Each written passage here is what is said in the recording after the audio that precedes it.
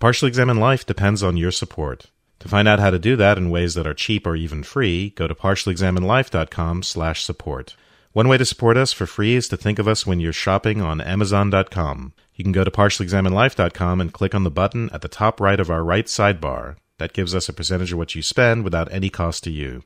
You can also support us at Patreon.com for as little as $1 a month. And if you decide to become a partiallyexaminedlife.com member, or what we like to call a citizen, at $5 a month, you can participate in discussion groups with other listeners and get unlimited access to ad-free episodes and paid content from a single, convenient feed that can be used with a variety of podcast apps.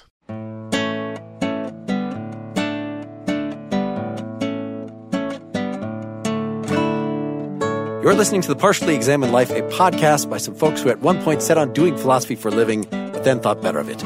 Our question for episode 235 is something like, are gender and sex socially constructed, and if so, how?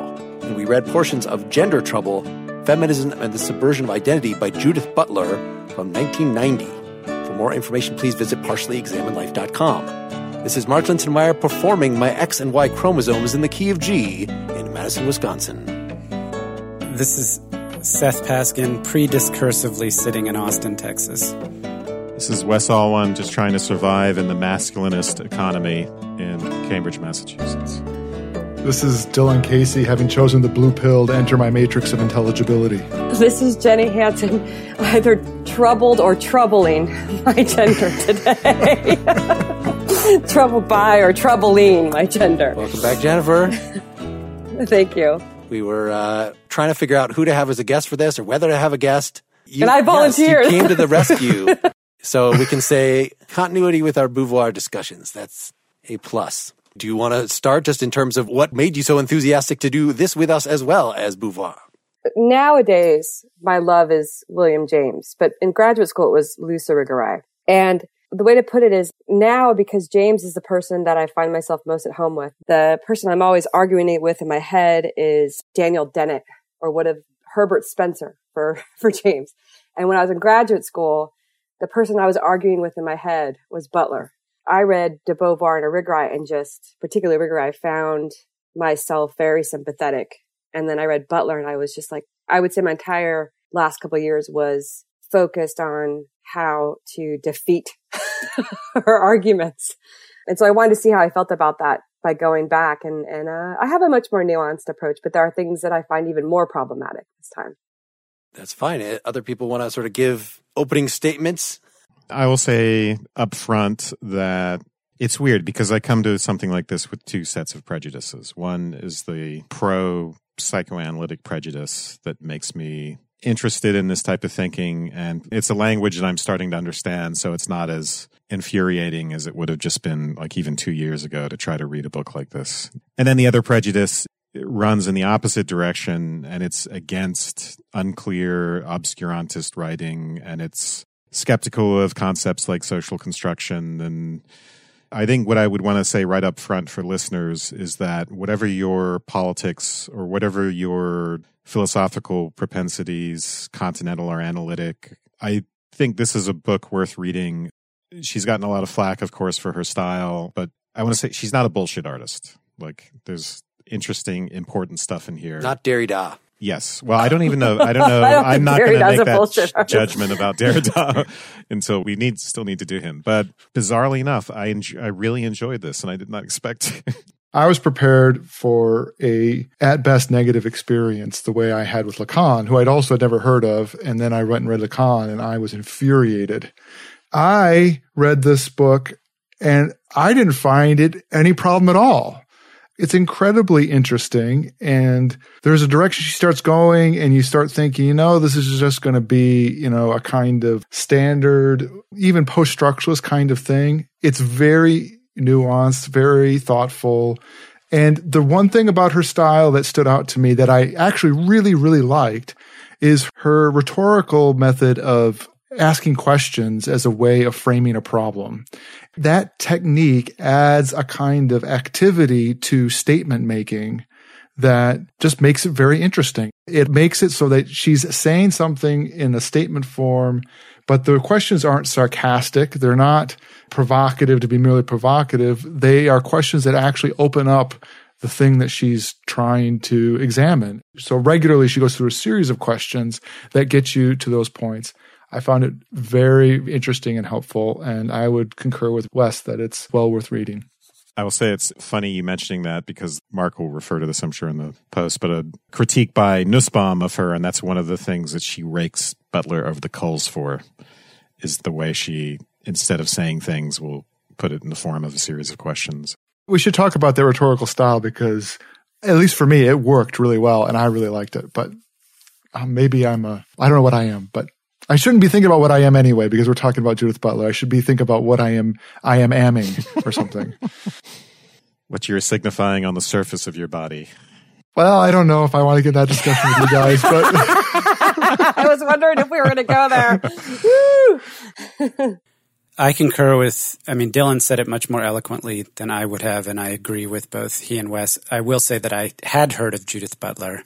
For a long time I've known of her, and this has been one of those books that I felt like I should have read or should be reading and hadn't.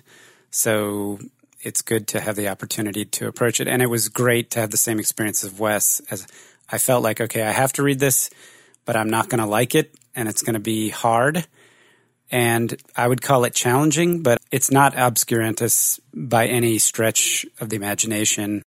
I think there are some very well-formed, if not traditional explicit arguments. Just with that questioning style that Dylan mentioned, she, I think, raises the issue of saying, makes you question what we'll talk about, but it really forces you to confront it. If anything else, it forces you as a thinker and a reader to confront the issue in a very serious way. And I thought it was terrific. I really enjoyed it. I'm looking forward to reading the next book.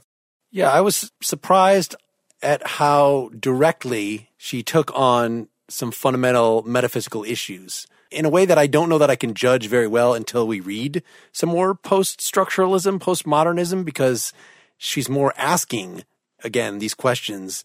Is sexuality entirely constructed? I think she's making a positive claim that sexual features of the body versus gender versus sexual orientation, that yes, we have very strong customs that put those three together. And it's not enough for her just to say that. She wants to say that these identities where these things come apart are literally unthinkable.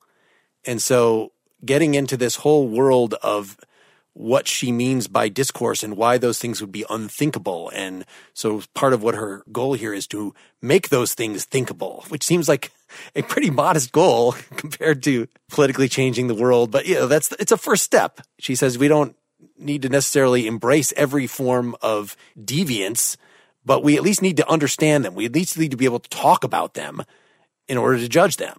And so that all seems very, very sensible. I liked it as she really takes her Beauvoir as one of her jumping off points, where Beauvoir says one is not born a woman, but becomes a woman. What could that actually mean? And she really gets into the nitty gritty, into, some of the sections that we're not going to talk about today are getting very deeply into the psychoanalytic potential sources, like where do desires come from in the first place? One of the parts we are going to talk about is identity, sex, and the metaphysics of substance.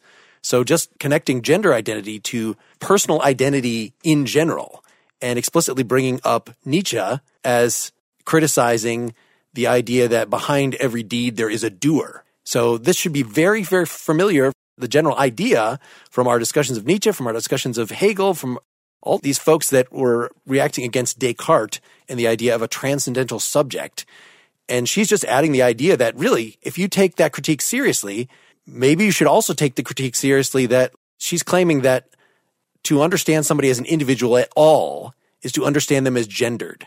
And so if we think that, like a Buddhist, that there's something artificial, there's something post hoc about the self, then there's got to be something post hoc about gender as well. It's a much more foundational critique than merely saying, as we do now when talking about trans folks, well, person's external, their body parts might not match their inner core. You're born with female body parts, but you've always known since you were little that you're male. And we should respect that because nobody else can see your inner core. Well, she denies that there is an inner core. She actually wants to get at the mechanisms by which what is actually external, what is political, becomes mythically through language, becomes cast as internal. So, whatever your ultimate decision is regarding these issues. It's a fascinating way of looking at things, and her take on action theory and gender as a performative. I just found all that really fascinating. For those of us who are new to it, it's kind of surprising the way this book begins, because she is going to challenge the idea that there's the body and there's sex, and then you get gender as something that's culturally constructed on top of that. Instead, she's going to say that sex itself is going to turn out to be something constructed, in the sense that it's not pre-discursive, and we can say something more about what that means. There's not just this natural or metaphysical pre-gendered core that exists outside of discourse, and then that discourse or culture constructs on top of as its foundation. It's constructed, everything's constructed all the way down. There isn't something that becomes gendered. Things exist that have gender, but that's part of the way of discussing them. There isn't some core that then is acted upon, where gender becomes one of its attributes. Well, she puts it as gender's not expressive as some interior, it's performed. So, I mean, the most provocative claim of this book was that it's not that sex is prior to gender, and gender is some kind of cultural overlay on this materiality that is clearly these distinct anatomical sexes. For her, it is gender that becomes the force that shapes materiality into substances. But she goes even further in Bodies That Matter. I mean, in this book, there's still the sense that there's a kind of stuff there. I mean, she's very questioning of materiality. She's very idealist in her next book, because it's as if that matrix of intelligibility is what produces materiality itself. It makes things matter. It puts them into a material form. In this book, it's not quite as strong of a claim. I'm just realizing now it's very idealist, because it's the ideas or it's the concepts, or she's using all these Foucauldian terms like discourse, that are what gives shape and structure and organize. But it's also, another way to put this is, it's very Kantian, but in that post-structuralist way or postmodernist way, because it's not that the world is there for us to discover. It's that we construct the world with our, Kant would say, minds, but as a post-structuralist, Butler is saying we construct it with these sort of practices that have been congealed because people did them over and over, and then they started shaping the material world around us. Can we just remind the audience what post-structuralism is? In other words, what structuralism is? What elements of structuralism is she actually carrying over? And then what the post adds to that? The structuralist would be like the Levi-Strauss or Lacan, and is sort of arguing against a essentialism that they think is rooted in the nature of things, right? That the world is already so constituted that these things need to be discovered, and they all have some kind of internal coherence. Again, I see this as very rooted in the kind of Kantian turn, right? That our language, our linguistic practices, our concepts themselves give shape and structure. And to use James's word, like that booming, buzzing confusion that would otherwise, or, Kant, like, when I'm teaching Kant, I always talk about it as putting on a pair of glasses. Without the glasses on, you can't make distinctions between things, but the glasses are sort of like the synthetic a prioris that allow us to see where one boundary ends and another begins. That kind of structuring happens through linguistic practices that, if you're a structuralist, are universal. Just like in the Kantian sense, those time and space are universal structuring principles of consciousness. But it just becomes language instead for the structuralists. And then the post-structuralists blow up that idea that it's universal, and that it becomes much more about genealogy, studying the specific history, institutions and practices that are unique and that unfold in time and place, that then structure the world. So it becomes even more specific, I guess, as a post-structuralist, whereas, with Lacan. And I think, just to add, one of the reasons why feminists often wanted to argue against Lacan, especially someone like Irigaray, is because there felt no way to fight the structuralist view of the world. It was like, so it's not biologically inherent that things are this way, but it doesn't matter because culture is as powerful and as universal as biology. So it didn't feel very liberating, I guess. Well, that's the key insight, right, with a post-structuralist, is that the framework is its own thing.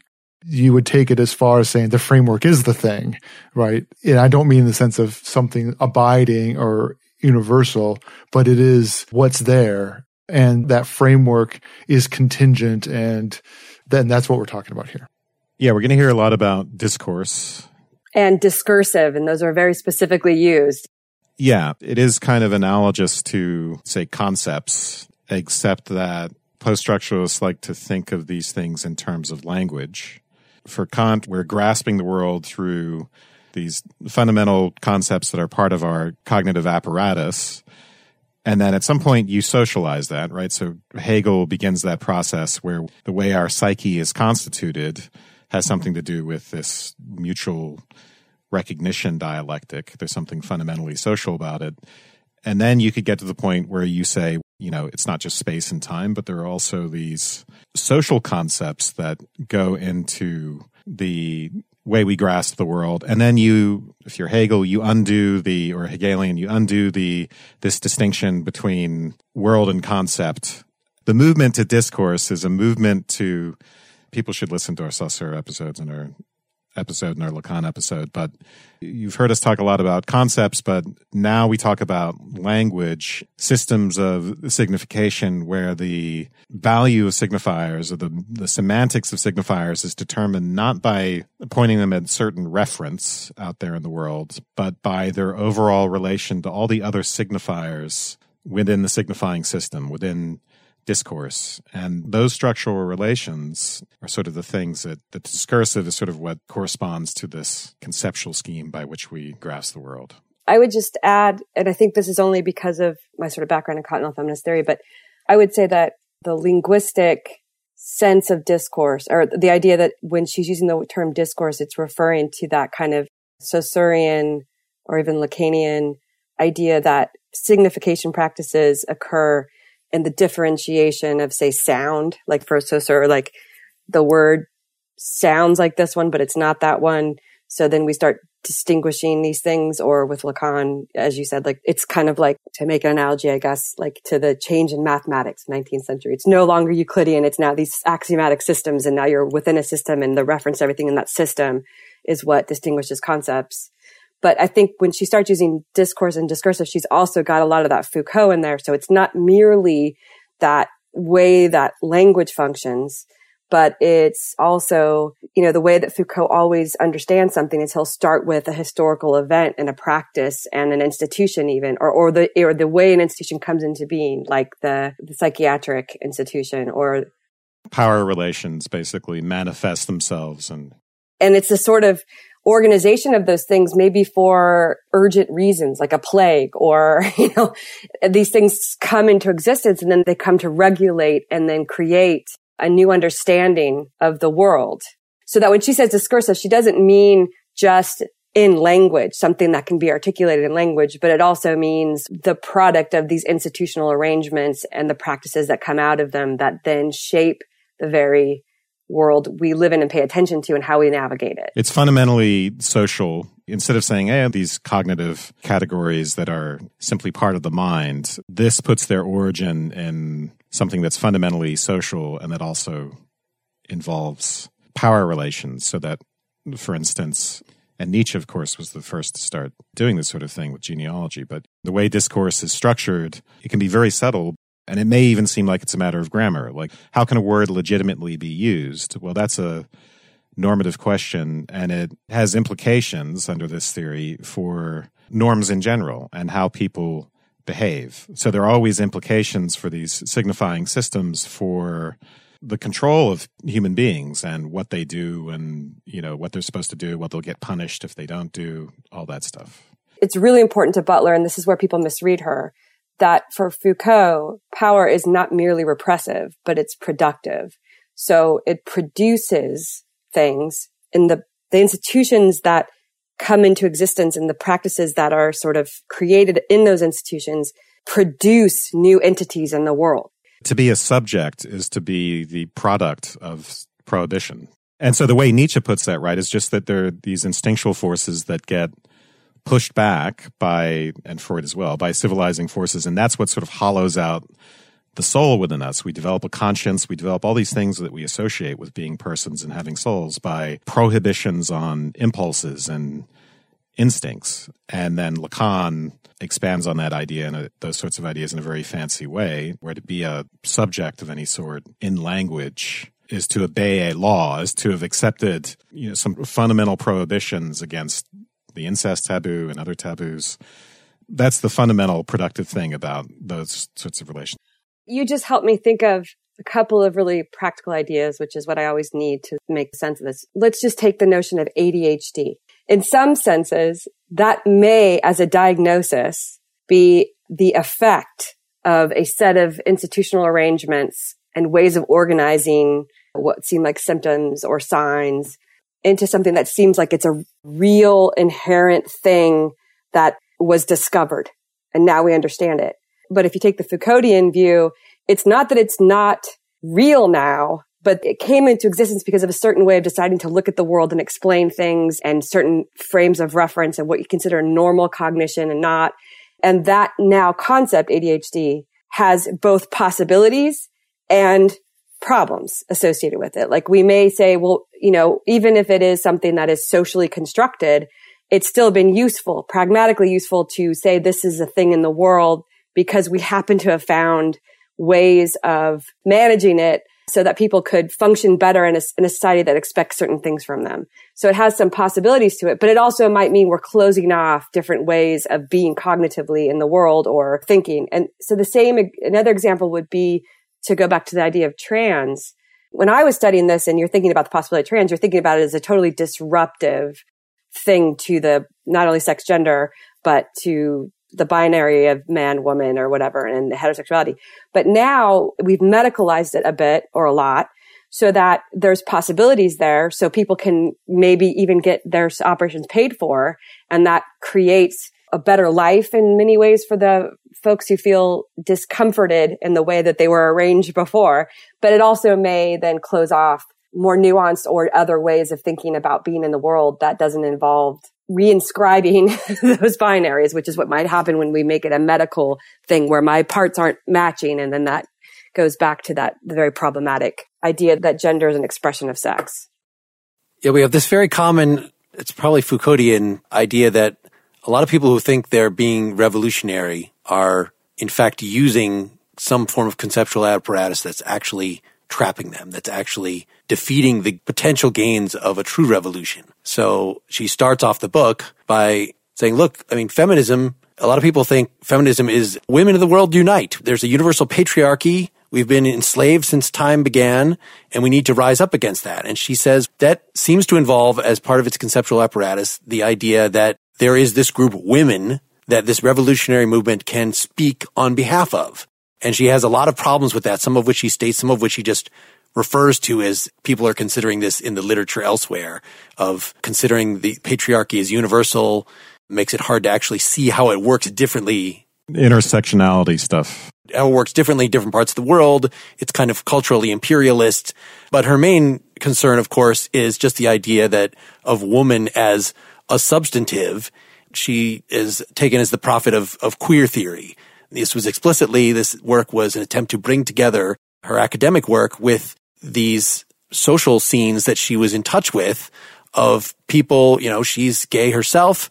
She seems to have no problem with the pronoun her. We'll talk to her in a couple episodes potentially about that, but was very familiar with a lot of people with a very different conception. So do they get counted as women, or they have to await some future revolution? She just thought it was a little self-defeating for feminism to have as a central idea that this binary distinction between male and female, when in fact, as Butler's then going to tell us by talking about various other thinkers, Irigaray and Monique Wittig and several others, that maybe if you got rid of that distinction, you might have greater opportunities for liberationary movement. So as a sort of minor theme, I think less important for us, but it's interesting coming out of Beauvoir, is just, can you have a feminist movement that still doesn't actually start from the premise like there is this group women and we're arguing on behalf of them? She seems to think that you can have a coalitional politics that does not involve any substantive metaphysical claim like that. Just to add to that, I think, as we'll see as we get further into the reading, one of the main problems with this idea of a predefined conception of woman, we need to define it because we need that for solidarity, and then we can have a feminist revolution. And it creates a false expectation that there can be some sort of utopia in which heteronormativity is eradicated when she sees that as an inherent part of, and this is one of the things she's criticized for, she sees that as fundamentally inherent in discourse per se. So I just think she thinks it's unrealistic. It's an unrealistic conception of what can actually happen. And I think part of that is coincident with her undermining of the notion of natural and original for at least many of these concepts. At least all the ones that she wants to talk about, she wants to undermine that notion. That's why she goes after metaphysics and the constructive force of language.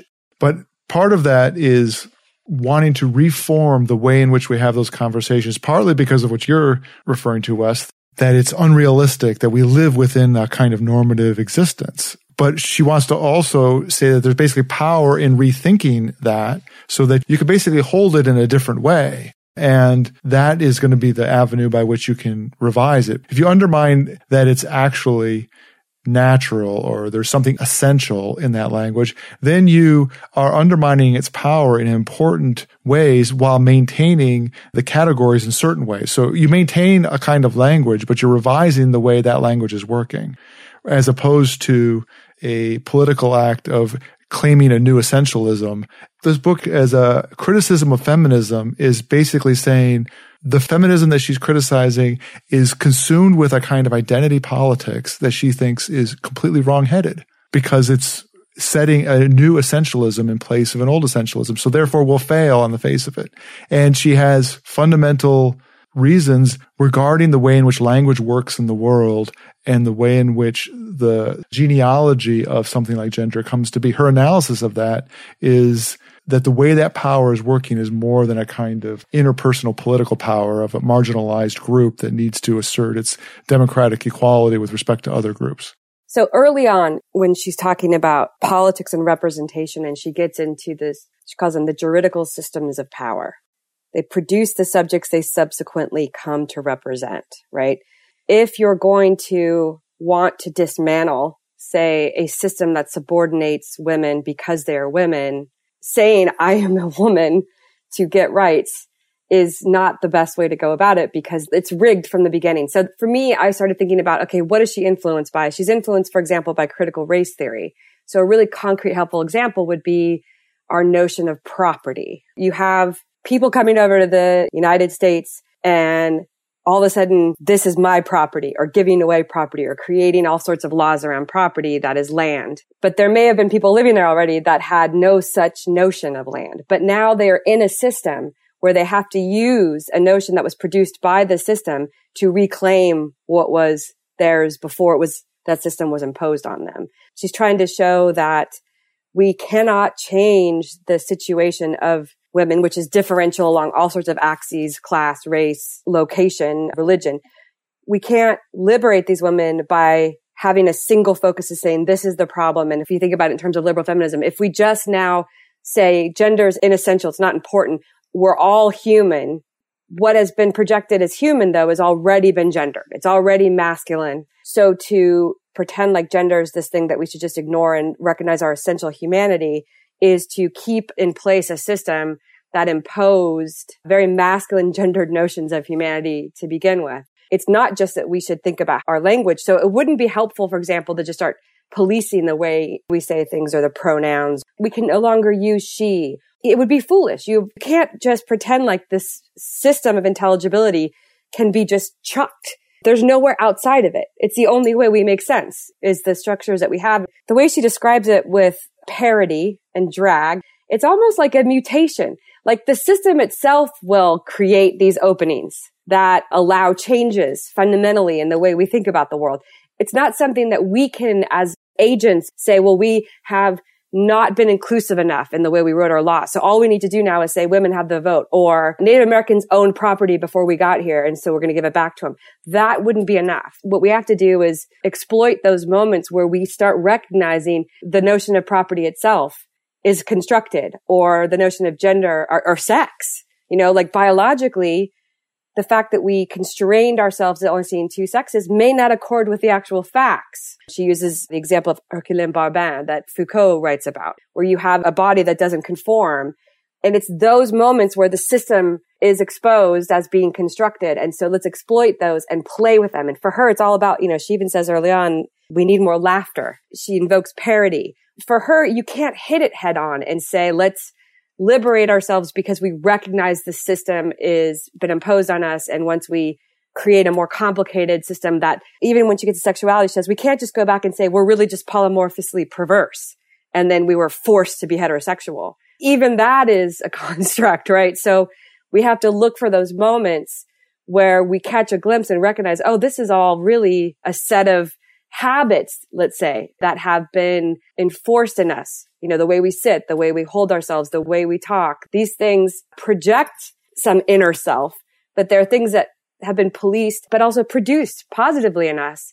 But when those things create something that was unexpected, because that's just the nature of systems for her, then go find those moments and exploit those for the openings. Because the openings aren't going to just be gotten at by saying this system that we created sucks and we need a better one.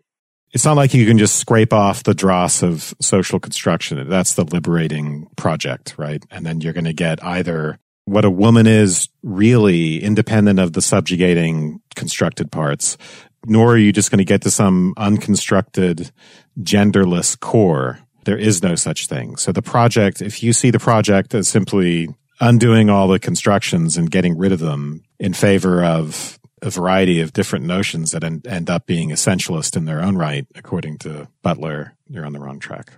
So it seems like the way that Jenny West, you've just described it, is emphasizing the part of Butler that makes people like Nussbaum. We read a Martha Nussbaum article that I'll link folks to that was very critical of this, that makes them crazy. This is part of the post-structuralist take on politics, that there is nothing that you can do to rebel against this system that's not already part of the system in a way. It's inherently impossible to make political advances, at least according to some descriptions within this, which is not true. I mean, we've been saying that Butler thinks that there are ways to innovate, but the way Nussbaum interprets her is that, if it's really just a matter of parodying or using the complexity of gender associations to kind of weasel out your own little unique situation, that is very non-political. That it's very Nietzschean, you might think, create yourself.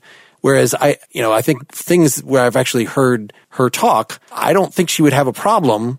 It sounded like, Jenny, you were saying this emphasis on using the proper pronouns is entirely misguided.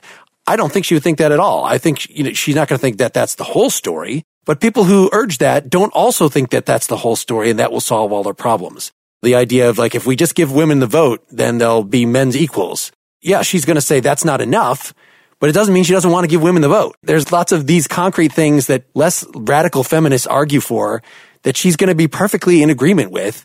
And she expresses personally, part of what's driving this is how difficult it is just to get along in the world every day, where she personally has a traditionally masculine, is often mistaken for a man. That's her gender presentation, and how this flummoxes people because of our customs and languages. For her, it's the practices themselves, the performances themselves are what create these spaces and changes. And that's what she wants to study genealogically, rather than say to us, here's how to be a good feminist. Look for opportunities to change the linguistic representations we use. I don't know that she would reject that we do that we make conscious efforts, but the fact that we start making those conscious efforts is an effect of something that happened that exposed the constructed nature of the way things are now, and then maybe gave us some other ideas. But going back to this notion of undoing the construction, she would say, okay, if we're going to undo these constructions, and what are we going to put in their place? We can't think of what else to put in their place outside of the way that our minds have been shaped by all the facets, the institutions, the practices, the language that we use. So to say okay, well, now I see the faults, so I'm going to create a whole new language, a whole new set of practices, which is sort of becomes the parody of political correctness. You can't do that. They happen. So seize upon those moments when they happen, and then see what kind of imagination becomes possible in those moments. it's very unclear to me how something like this would account for someone being transgender. And she doesn't discuss it in the reading. If she's challenging the notion that there's any sort of inner core and that it's all constructed all the way down, then the question is how you get the kind of conflict that you get in a gender dysphoric person between what apparently, is what they feel like on the inside and then what they are bodily. And the idea that those two things could be out of accord or that in accord. I know in more recent work, she's probably almost certainly talked about all this stuff and would have, but I don't know. In this book, I'm not sure how you reconcile that. I think there's a very interesting effect. I forget exactly where it is she's talking about this, but it's not just that you would break up the world that you view in terms of certain kinds of categories, say gendered categories, and have that lens. But it's the very way in which you understand yourself. And that frame of language reflects back on you. And those frame of those categories, positively or negatively, or the self-description reflects back on you. It's that question of who am I? She would argue that that whole question is culturally framed in trying to frame that question as an essential I. And so you're trying to uncover and discover that I that you are. And that way of interacting, even with yourself, is culturally framed. And so the same thing would be true about maybe even the dysphoria, right? I don't know. I wasn't trying to get us into a speculation about that. I was just putting that out there as something to acknowledge. And there's a whole political thing going on right now with trans TERFs, or trans exclusionary radical feminists, or as they like to call themselves, gender critical feminists, and trans activists, where the conflict is over just this very issue. The gender critical feminists will say, look, gender is a social construction. And so this idea, this is an extreme. I don't think they would characterize themselves as anti-transgender by any means, but some of them will say, and as socially constructed, it's this idea of a conflict between an inner essence, between the bodily existence and the constructed existence doesn't entirely make sense. I'm butchering the conflict there, but let's just say we ought to acknowledge that that exists. There are feminists who think that by, especially for transgender women, so it comes down to people who are, transgender women participating in sports, for instance, or other issues that some feminists think are of real importance to the rights of people who were born as biological women, which in some, to even say that sort of thing is taboo in some circles. They want to make that distinction. Years ago, when there was a pro-choice rally, and the first person that caught my attention was a trans activist, we'd say now, who was anti-abortion, in a larger criticism of the, let's say, compulsory heterosexuality, maybe the even discipline of obstetrics itself, to say, give us determination over our bodies. That person was exposing to me dramatically that from the get-go, there's kinds of medical procedures happening on babies, or newborns, that is constructing what we now see as the two sexes. I mean, there is the biologist Anne Fausto Sterling who wrote, I think even before Butler wrote this, about the 5 sexes. I mean, she's a biologist, feminist biologist. And that to me is a good example because that exposed to me a certain logical flaw. That person's sign. It was weird. And I had to spend a lot of time thinking about it. But I think it's those kind of moments in performances. Going back to the trans thing, yes, there are people that are going to now advocate that they want to have the right to express themselves the way they feel biologically. But there's a lot more nuanced positions within the trans community that might be more akin to, say, Mad Pride or the disability movement, which is instead of make all these changes because then I can express myself or something, that are kind of intended to exploit the constructed nature of the institutions that are monitoring these people. Or, in the case of disability, sometimes a good disability case exposes that it's not that there's not a fair accommodation, but the world has been structured in such a way that it presupposes a certain kind of body to inhabit it. So before we spend the rest of this being very disciplined and going through this very difficult text, Seth, Dylan, did you have any impressions from this? What the political upshot was supposed to be, or were you able to think that concretely given how abstract she was being? I think there's a political upshot, but it doesn't come until late in the text, and I have no fucking idea about how to associate it with trans identity or any of the things that have been discussed, so let's move on.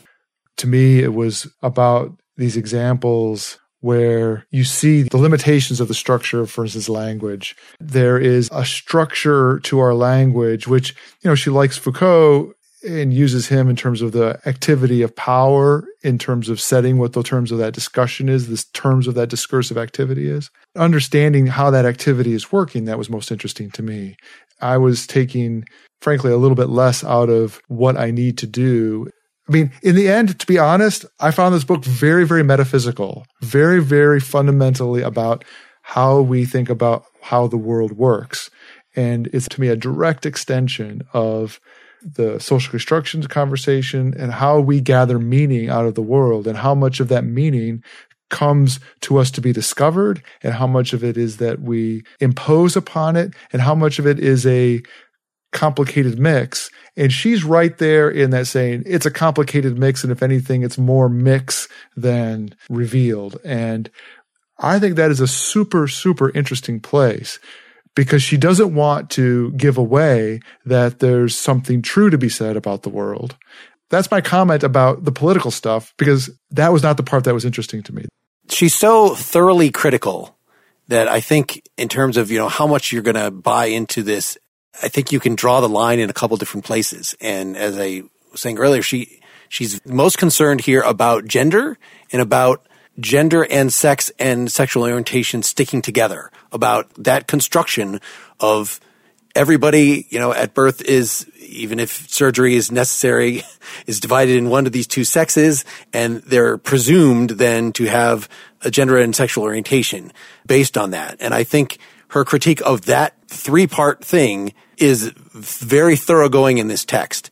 I buy it politically quite a bit. That's not going as far as these discussions of trans issues or really ultimately what's, I guess, discussed in her subsequent books about biological sex being merely a social construction. That you can think that, do you feel at your core masculine or feminine? You might think that that is a construction. That's a myth because there is nothing that we feel at our core.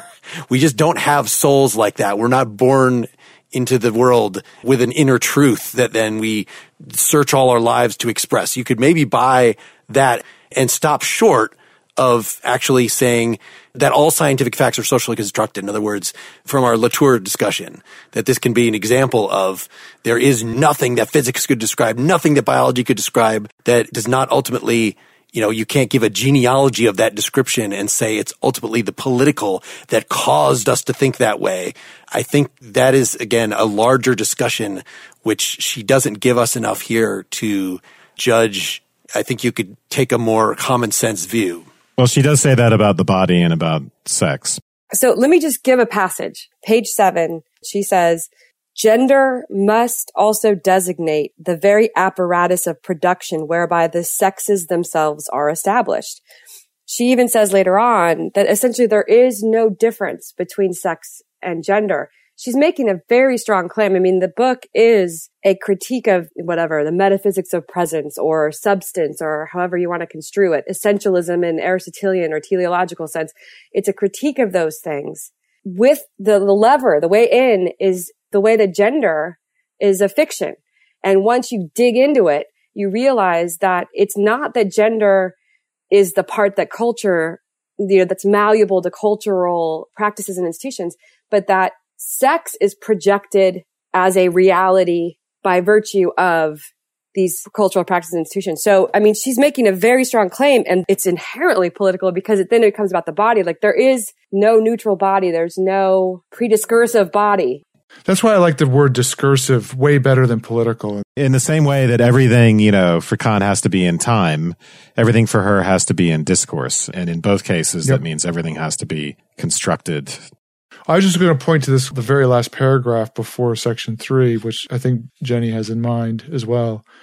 Gender is not to culture as sex is to nature. Gender is also to the discursive cultural means by which sex nature or a natural sex is produced and established as prediscursive prior to culture, a politically neutral surface on which culture acts. The production of sex as the prediscursive ought to be understood as the effect of the apparatus of cultural construction designated by gender. this dichotomy between the natural versus the culture, in which gender is the cultural and sex is the natural. She's undermining that as it being what you mean by natural as being discursive. So I'm not trying to deny that this sentence is in there that you just read. I'm perfectly aware of that. I was just thinking of this in terms of it's just that's such an inflammatory claim that it would be very easy to just want to focus entirely on that and say, wow, that sex, biological sex itself is a cultural product. That is what put her on the map. And she wasn't the first one to do it. And it doesn't seem to me that radical. To me, it's radical. It's something that analytic philosophers would... This book sold so many copies because it was so... I mean, that's why you have Nussbaum coming after her. Again, going back, I think at the time when Nussbaum was writing this, you also had just before that the whole sort of... Do you remember when the folks published the faux article in one of those Continental Philosophy or some kind of journal? The Sokol affair, right? So you had this whole context around this time that was very anti-continental philosophy, and that era's kind of past. I mean, there's much more overlap. But when she was writing this, she really pissed people off. But she pissed people off because she was taking the social construction claim really, really to its natural conclusion, connecting the dots in ways that I don't think other feminists were really willing to do and may still not be willing to do. Again, early on, she says what her project is, that she is giving a feminist genealogy of the category of women. She's taking that notion of genealogy from Foucault and Nietzsche, and she says the idea here is to trace the political operations that produce and conceal. So for her, again, constructivism is inherently shot through with both productive, like positive possibilities that are opened up this politically or through power, and repressive. She's not saying that it's all domination. The fact that we live in linguistic structures or these matrices of intelligibility doesn't mean that we're completely being dominated by them, right? But it's the only way that we make sense of the world. And so we can't separate the political from the metaphysical. I think Mark was trying to avoid getting us bogged down in probably me, right? Trying to litigate this issue of whether scientific facts, for instance, or something like sex or the body could be a social construction. I've already given this some of those objections in previous episodes, and I do think it's a mistake. I think it's for deep reasons. But in this case, I'm kind of with Mark. It doesn't matter that it's a mistake. There's so much else that's interesting in this book. Maybe you don't think it's a mistake, but okay. It doesn't matter. It mattered to me in the beginning. I'm like, oh, God damn it. I'm going to come on the show and I'm going to talk about this. And I realized, okay, this is not an issue worth battling over. I think it's ultimately a form of relativism that doesn't work to say that everything is socially constructed. I do think, though, we don't want to get bogged down in that at this point. I think Marcus is right about that. And you can read that introductory sentence that we're going to do a genealogy of women as the gender women. Now, of course, as we said, she ends up saying that there is no difference between the gender and the sex, that it's a false dichotomy. But because it starts with the idea of one is not born a woman but becomes one from Beauvoir, then that at least is used as, let's say, a step in the dialectic. That this treatment of the three of them as one thing, and some of the other thinkers that she picks out are trying to pull these things apart. That is the law, right? The juridical, that we keep using that term for jury, right? Just has to do with the law, whether it be social or psychological. Ultimately, those things are not different because the social gets subsumed and becomes psychological, right? Your self-conception is what has been pushed on you in various ways by society, using very complicated psychological mechanisms. So it's not a straightforward, we're just blank slates that you can impose anything on. But yeah, she's trying to shake up the status quo, and that's what the status quo is. So you could be shaken up in various ways. You could reject that point that Wes has rejected, but still get a lot out of this book. Let me say something to make maximal sense of that point, though, that to be the most charitable and say, because we discussed in our early social construction episode the different ways, there are many different meanings of social construction, and that's part of the problem here in the ambiguity. If what I'm saying is I can't help look at a body as gendered, if I could never see genitalia or sex or something, or, pure materiality, except through that lens, I think that's probably right. So that conceptually, those can't be disentangled. There's a conceptual scheme through which I'm inevitably looking at things. Or we might say, in my view of myself as a sexual being, I've incorporated that kind of social construction stuff. So even my own understanding of my own body and my own sexuality and sex is socially constructed, the kind of looping effects that hacking talks about.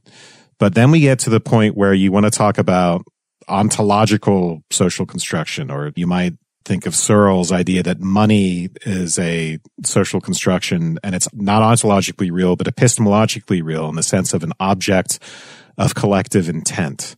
You just reversed that, actually. Sorry. It's ontologically subjective because we all came up with it, but it's epistemologically objective. That's what I meant to say. So I thought I said epistemologically real, but yeah, epistemologically objective is right. So it's epistemologically objective, but ontologically subjective in the sense that money is real, but not because it's a real thing independently in the world, independent of our collective intent. It's real because it's the game that we all play. And by the way, that'll come up again with performatives, because performatives are intimately related to the concept of epistemological objectivity. But then you get to the whole quark example where you can no longer say it's like money, right? This is the thing hacking criticizes Stanley Fish for. You can't conflate those two things. You can't say, money is real and socially constructed. Why can't quarks be both real and socially constructed? It doesn't work that way. Quarks aren't just meant to be some kind of game. They're meant to be ontologically objective, not just epistemologically objective. So I think what's happening in post-structuralism for someone like Butler is that distinction doesn't quite matter because there's a kind of crypto-idealism at work underneath all of this. So this whole distinction between epistemological and ontological objectivity just doesn't matter. In a way, discourse and the social is ontologically primary for these theorists. So the problem doesn't come up. Let's make that end part 1. Come back next week or become a partially examined life citizen and hear the whole thing now.